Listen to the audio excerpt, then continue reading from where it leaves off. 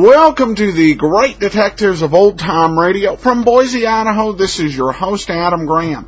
Got a comment? Email me, box13@greatdetectives.net. Cast your vote for the show on Podcast Alley, podcastalley.greatdetectives.net. And you can also follow us on Facebook, facebook.greatdetectives.net. When I was talking about time slots last week, I forgot to talk about Let George Do It. The time slot that Let George Do It had was 8 p.m., and that was because it was a West Coast show, so if they were unaffected by the a curfew of 9:30 p.m. Eastern Time, because by starting at 8 o'clock, they were starting at 11 Eastern. But the show wasn't shown on the East Coast. Before we do get started with today's episode of Let George Do It, I want to encourage you, if you've not tried Audible, please do so. Go to audiblepodcast.com/oldtimeradio. Listeners can sign up for a 2-week free trial and get an audiobook free to keep. Go to audiblepodcast.com/oldtimeradio. Now let's go ahead and we will take a listen to The Flowers That Smelled of Murder.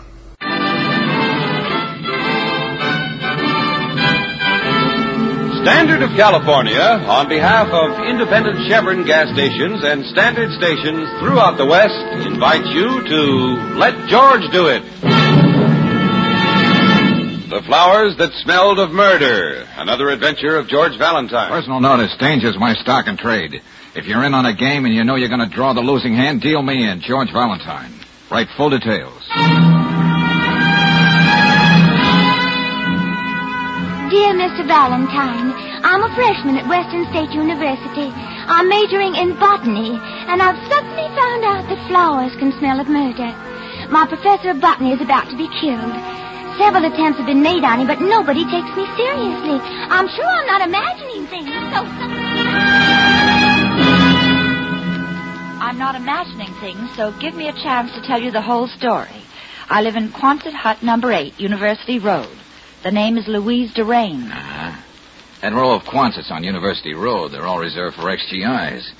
If our freshman friend took any part in the recent unpleasantness, she's not likely to be a light-headed character. Well... So, if she has murder on her mind... Okay, whether she's an ex-whack or just plain wacky, Western State, here we come.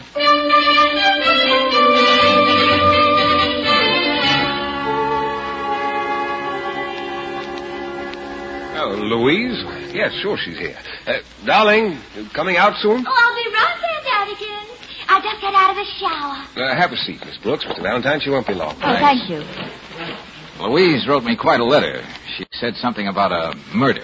Oh, yes, I know. The poor child's been walking around with the idea of murder on her mind for days. Which reminds me... Remind you of what? Do you know what Socrates said about murder, Miss Brooks? I beg your pardon? He said nothing. Oh. Oh, even though society did murder him, you know. He just drank the hemlock and died. You see, after looking well at the world, the true philosopher decides there's nothing to say. Yeah, well, that's very interesting. But about Louise and this letter... I'll leave my pink sweater. Oh, I'm sorry. I didn't know you had company, Michael. It's impolite to stare, George. Can't help it, Angel. My mother decided I was going to be a boy baby. Dear, this is Mr. Valentine and his assistant, Miss Brooks. Of course. How do you do? How do you do? I'm so glad you did take my letter seriously. I suppose I should tell you what this is all about. Well, it would help. Poor Professor Cobra is in terrible danger. I don't sleep nights thinking about it. Oh, yes, the handsome professor's a source of great concern to my wife. Your wife? Oh, yes, for the longest time. Yes. I'm very proud of how young and beautiful she keeps herself. Oh, Michael really means that. Can you wonder why I think he's such a darling? Yes, well, at the risk of not being a darling, aren't you a little too old to be a freshman? Well, as long as Michael doesn't admit it, I won't. You mean Mr. Durain is a freshman here at Western State, too? Oh, yes, we're just starting.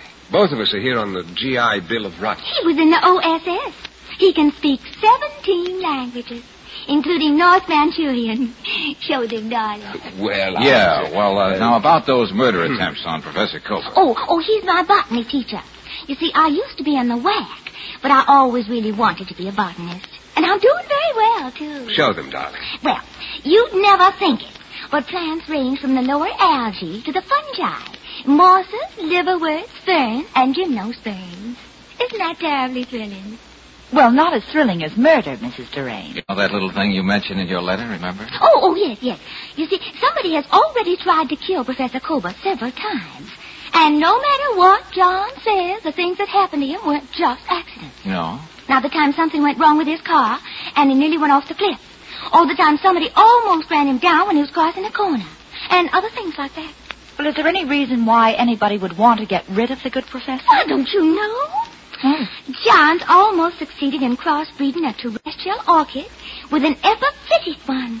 It'll be the most beautiful flower ever grown. And for that reason, someone wants to murder him? Of course. He's almost ready to report it to the Botanical Society. It's to be called Papilionaceous Corolla Louise.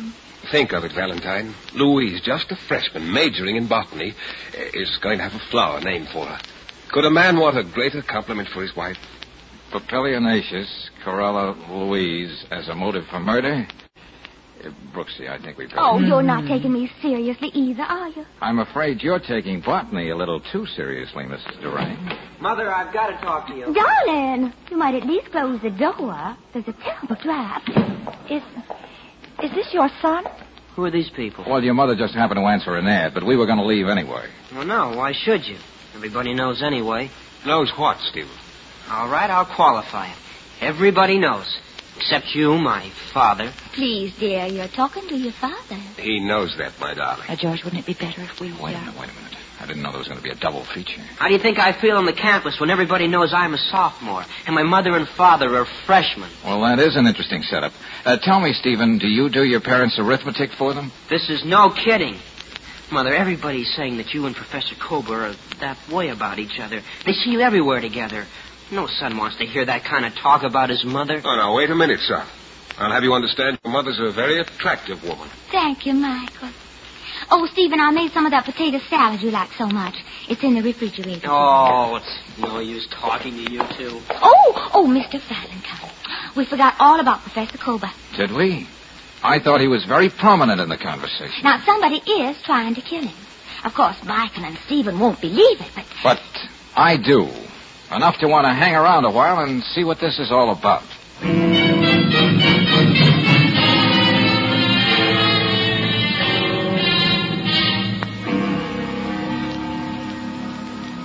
Miss Brooks, it's very considerate of the Phi Gamma Epsilon sorority to worry so strenuously about my husband. Well, naturally, when we girls heard about these threats on Professor Kober's life, we just... I can just imagine what your hen parties must sound like. I hope your house mother doesn't listen in. Oh, it wasn't just that, Mrs. Kober. You see, with all this talk about Mrs... Oh, dear, what was I going to say? Oh, I'm terribly sorry. Why should you be? It's common knowledge on the campus that Mrs. Doraine's been throwing herself at my husband. And all this talk about murder attempts has been a figment of this woman's weird imagination. Oh, and that's all there is to it? My husband leads a very sheltered academic life. He happens to be engaged in some experiments with flowers. That's hardly provocation for murder. Oh, no. No, I love flowers myself. True, he's very handsome for a botany teacher, but childishly unaware of his own charms. That's no cause for murder either. Of course not. However, if the professor were aware of his shaggy, masculine attraction and were doing something about it, yes, that might be a very understandable cause for murder. Huh? Good day, Miss Brooks.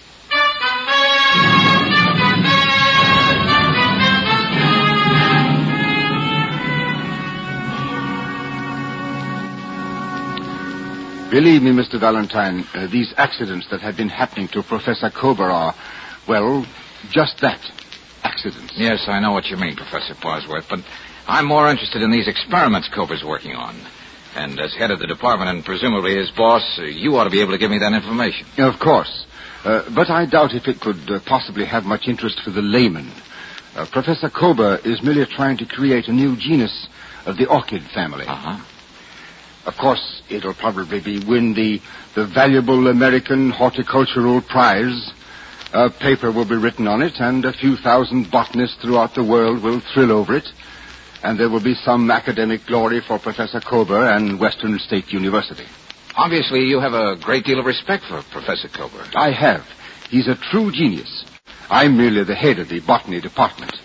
My particular talent is being able to get the money from the trustees so that men like Kober can carry on the experiments and reap the glory. I see. There's only one thing we had any conflict about, Kober and I. Oh, what's that? The name he insists on giving this flower. The Papilionaceous corolla Louise. Oh, the Louise part bothers you, eh? Yes, I can see that might lead to complications.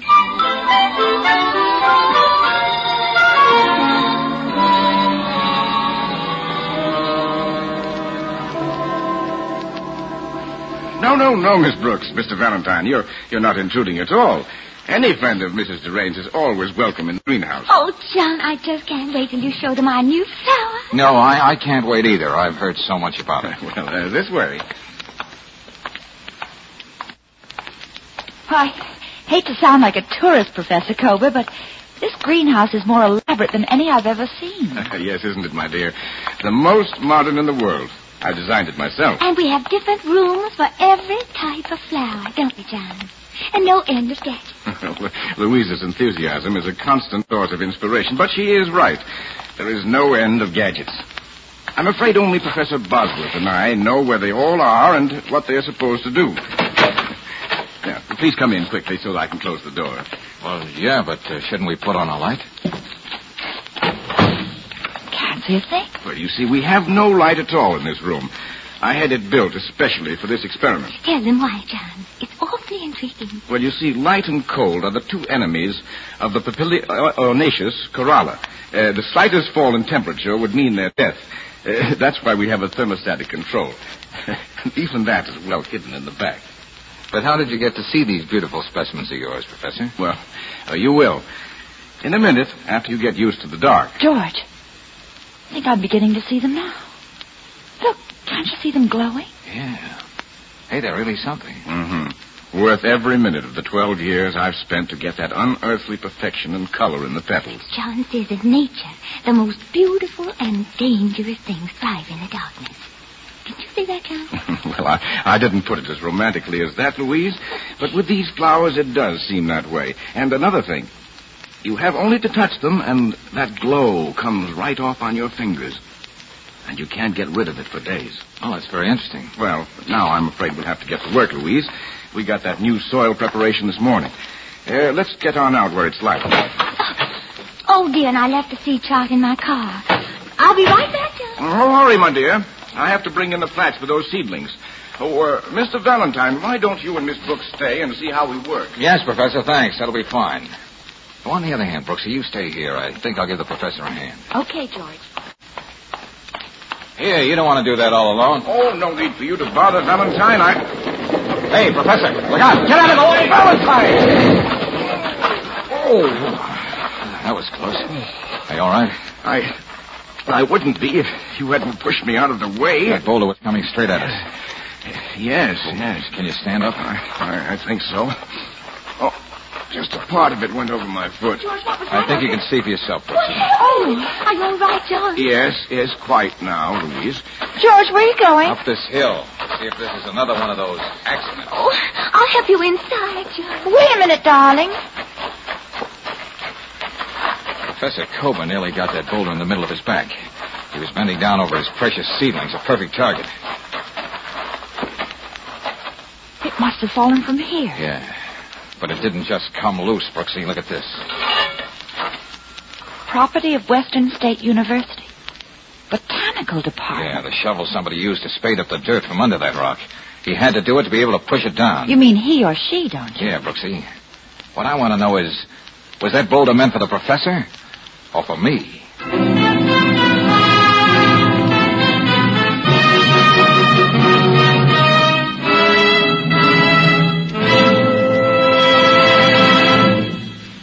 We'll return to tonight's adventure of George Valentine in just a moment.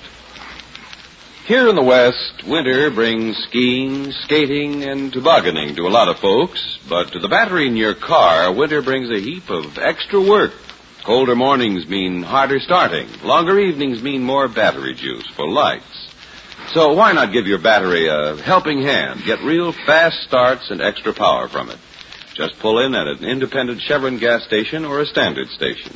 Being experts at battery service, they can give it more pep than a pup in no time at all. If your battery's got one foot in the grave, they can supply you a new Atlas battery.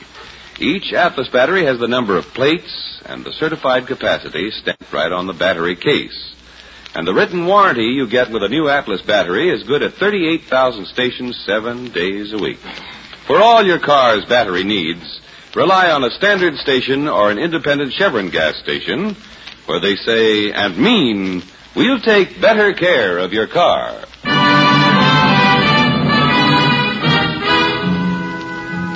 And now back to tonight's adventure of George Valentine. A huge boulder almost pins a college professor against a tree. Why? He's only interested in developing a new type of orchid. The incident itself is exciting enough, but if you're half as curious as Claire Brooks, what you really want to know is why your boss, George Valentine, thought something like this might happen. Remembering all the strange characters in the case, you're right on George's heels as he enters the Quonset hut on University Road. Anybody here? The Duranes seem to be out, George. What do you want? What are you doing here? Oh, just looking for your father and mother, Stephen. We have something to talk about. Well, go on, find them. I can't. Get out. Now, that's no way to talk, Stephen. Why not? Father's out somewhere quoting Homer. My mother's... who knows where she is. Expect to walk in and find me in the best of humor? Now, listen to me, kid. I won't, and take your hands off of I me. said listen to me. Your mother was right when she said someone is trying to kill Professor Cooper. We saw it happen again this afternoon. And he's not dead? What's the matter? Why'd they make such a mess out of it? Okay, it's no use talking to you. By the way, when did you get home, Stephen? I don't see why I have to answer questions like that. Not to strangers. Now get out of here! Oh, I really must apologize for my son's manners. Oh, Mr. Durane. We didn't hear you come in. No, I came in the back way. Did I hear you say something about another accident happening to Professor Kober? Yeah, you heard right. You needn't look at me that way. I was in the Hodgkins Library all afternoon reading Plato's Republic in the original Greek. Believe me, it wasn't easy. A cup of tea, Miss Brooks? Oh, no, I don't think so, thanks. It'd be a shame if anything happened to Professor Kober before he won that $50,000 prize. Is that how much the prize is worth? Oh, yes. Oh, I see you don't know your flowers, old man. Where's Louise? So she called and said she'd be working late again at the greenhouse. Oh, now look, Durane, I'm as modern as the next guy, but don't you resent your wife spending so much time with another man? Oh, now, Louise happens to be fond of flowers. I am imbued with the spirit of philosophy. But get one thing straight, Valentine. We're very much in love with each other. Nothing can alter that. Thanks. That makes a lot of things clear, Durane. It does? Sure, Brooksy. Now, come on, we're in a hurry.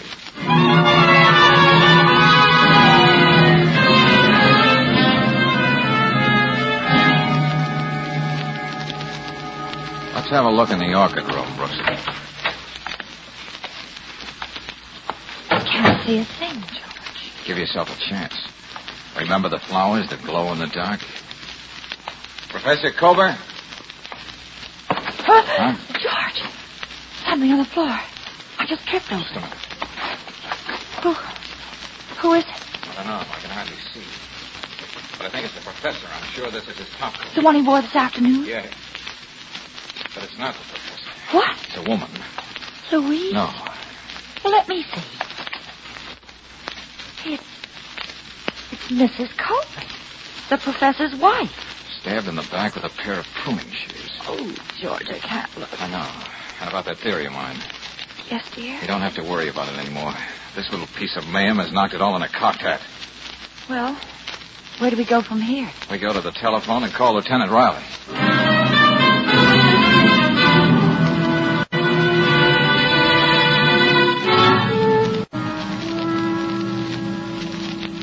Well, still running true to form, eh, Valentine? Leave it to you to get murder all mixed up with the professor and flowers that glow in the dark. Oh, the trouble with you, Lieutenant, is that you think murder only happens to Mr. Average Man. Yep, I've got no imagination, Miss Brooks. Oh, I could imagine somebody trying to knock off Professor Kober where there's a prize of 50 G's lurking in the background, but why his wife? Because she happened to be wearing his coat. You know, somehow, Lieutenant, I hate putting things off until tomorrow morning.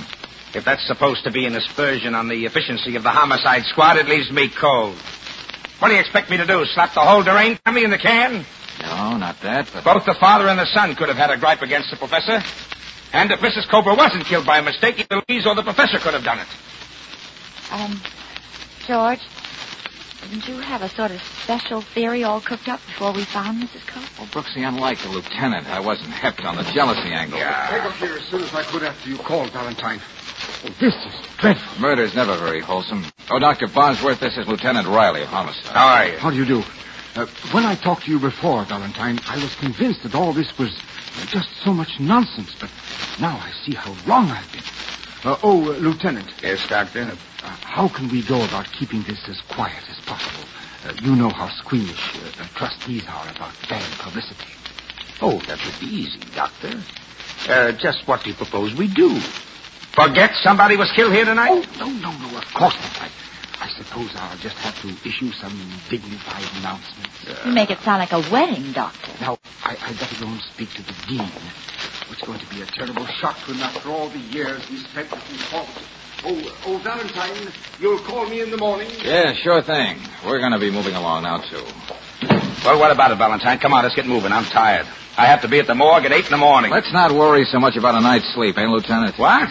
It's my night's sleep you're talking about. As a tough-minded practical cop, I know you don't subscribe to the bromide so dear to the heart of mystery writers. Such bromides as? The murderer returning to the scene of the crime. Oh, no, not that one, Valentine. You willing to wait it out and see? No. What do you take me for? Why, I wouldn't... You wouldn't what, Lieutenant? I wouldn't dare take a chance on leaving now.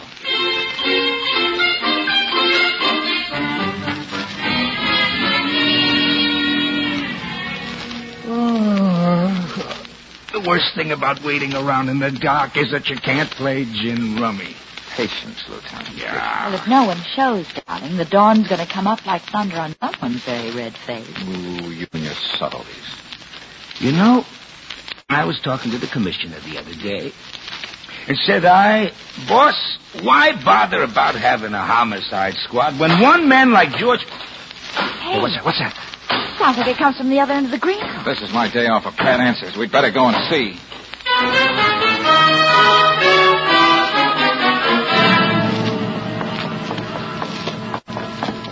Wait a minute. Hold it, Valentine. Hold it. There's a lot of glass on the ground here. Yeah, and whoever indulged himself in this bit of vandalism is off in that car. Well, we'll never catch up with him. Okay, Valentine.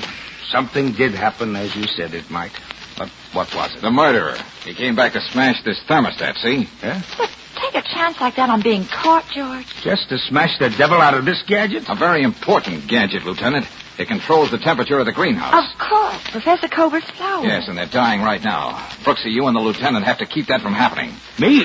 What do I know about flowers? When in doubt, just ask Brooksy.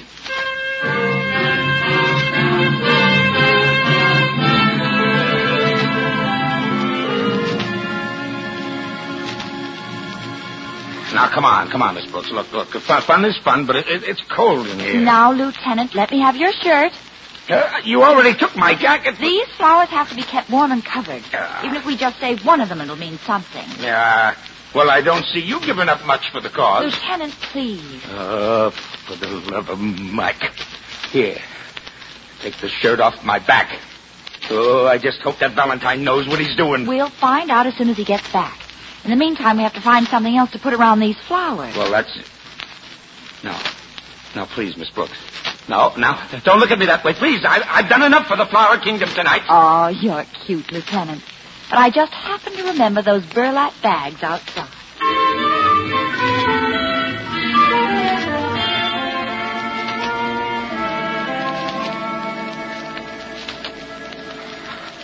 All right, Valentine.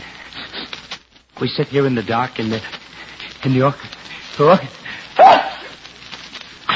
orchid room, and the murderer's going to walk in this door and say, "Here I am, take me downtown." He won't have to say a word, Lieutenant, I hope. Okay, Brooksy, send them in one by one. You can start with Stephen. Oh, Stephen, will you come in? Why do we have to go through this? Hasn't my mother caused us enough trouble? You shouldn't be so critical of your mother, son. Now go over there and sit down. Mr. Durain next, Brooksy. If you will, please, Mr. Durang. Isn't this kind of unusual, Valentine? All the darkness? Oh, but of course, as the philosophers have always understood, murder and darkness go together. Sit next to Stephen, will you? I think you can find your way. Mrs. Durang next. Valentine, what are you doing? You're not even asking these people any questions. Durang, I'm so worried about Professor Kruger. He hasn't had a wink of sleep all night. Over there, Louise, please. Ye gods. Go right in, please, Professor Kruger. Oh, my flowers. You did manage to keep them alive. Look at them. How they glow. How did you do it, Mr. Valentine? Well, I could tell you that, but I won't. Sit there, Professor Culver. Oh, Dr. Bosworth, I think you can come in. I believe I know who our murderer is. I certainly hope so. And I have you to thank for the answer, Doctor. Me? Yes, sir. And I want to shake your hand. Of course, but... Hey, look at that guy's hand. The fingers, the way they shine. That's right. Well, what do you know? Look at his hand, John. It's the pollen from our flower. But, Bosworth, that couldn't be. You haven't been here for weeks. Oh, yes, he was. He had to be here when he killed Mrs. Cooper.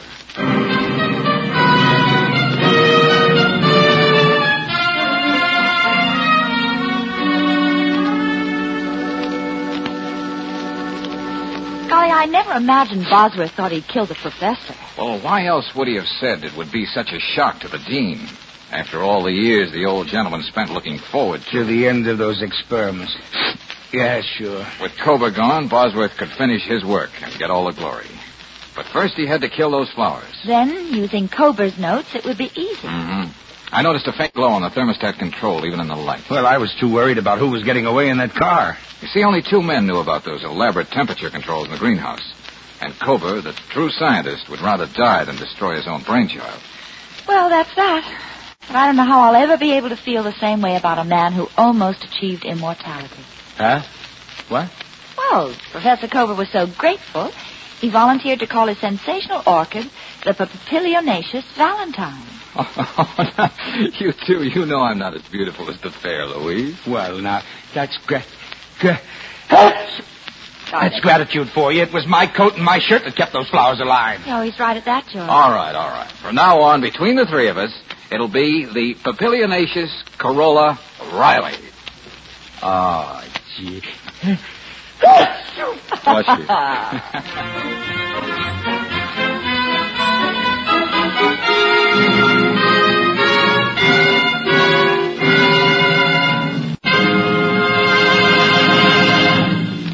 One of the first things a lady does when she's shopping for clothes is to touch the garment. She judges the texture by feeling it.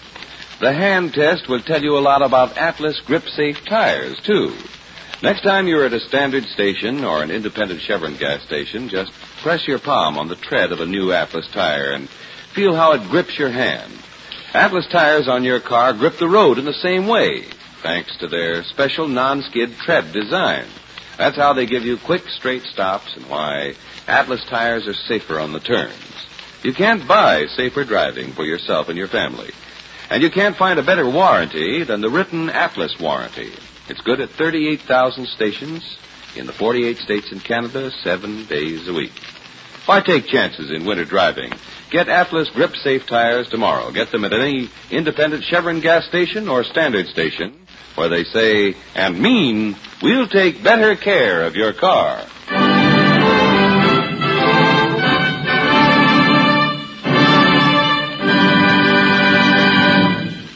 Next week, when you tune our way for another adventure of George Valentine, you'll find George reading a letter from an old man who says, Dear Mr. Valentine, I wish to bestow a beautiful and precious gift upon a member of my family, the worthiest one, the rare Wittenberg Bible.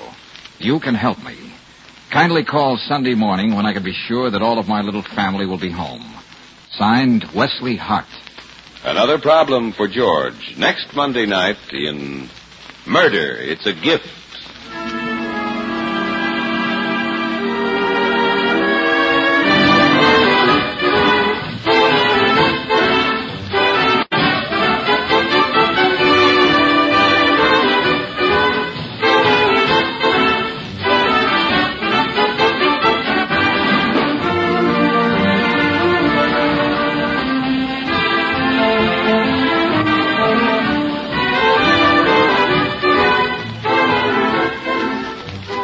Tonight's adventure of George Valentine has been brought to you by Standard of California on behalf of independent Chevron gas stations and Standard stations throughout the West. Let George Do It stars Robert Bailey as George with Frances Robinson as Claire. Wally Mayer appears as Lieutenant Riley. Tonight's story was written by David Victor and Herbert Little Jr. and directed by Don Clark. Also heard in the cast were Lorene Tuttle as Louise, Jeff Chandler as Michael, Tommy Cook as Stephen, Ted Von Els as Cober, Bay Baker as Lenore, and Herb Rawlinson as Bosworth. The music is composed and conducted by Eddie Dunstetter. Your announcer, John Heaston. Listen again next week, same time, same station, to Let George Do It. This is the Mutual Don Lee Broadcasting System.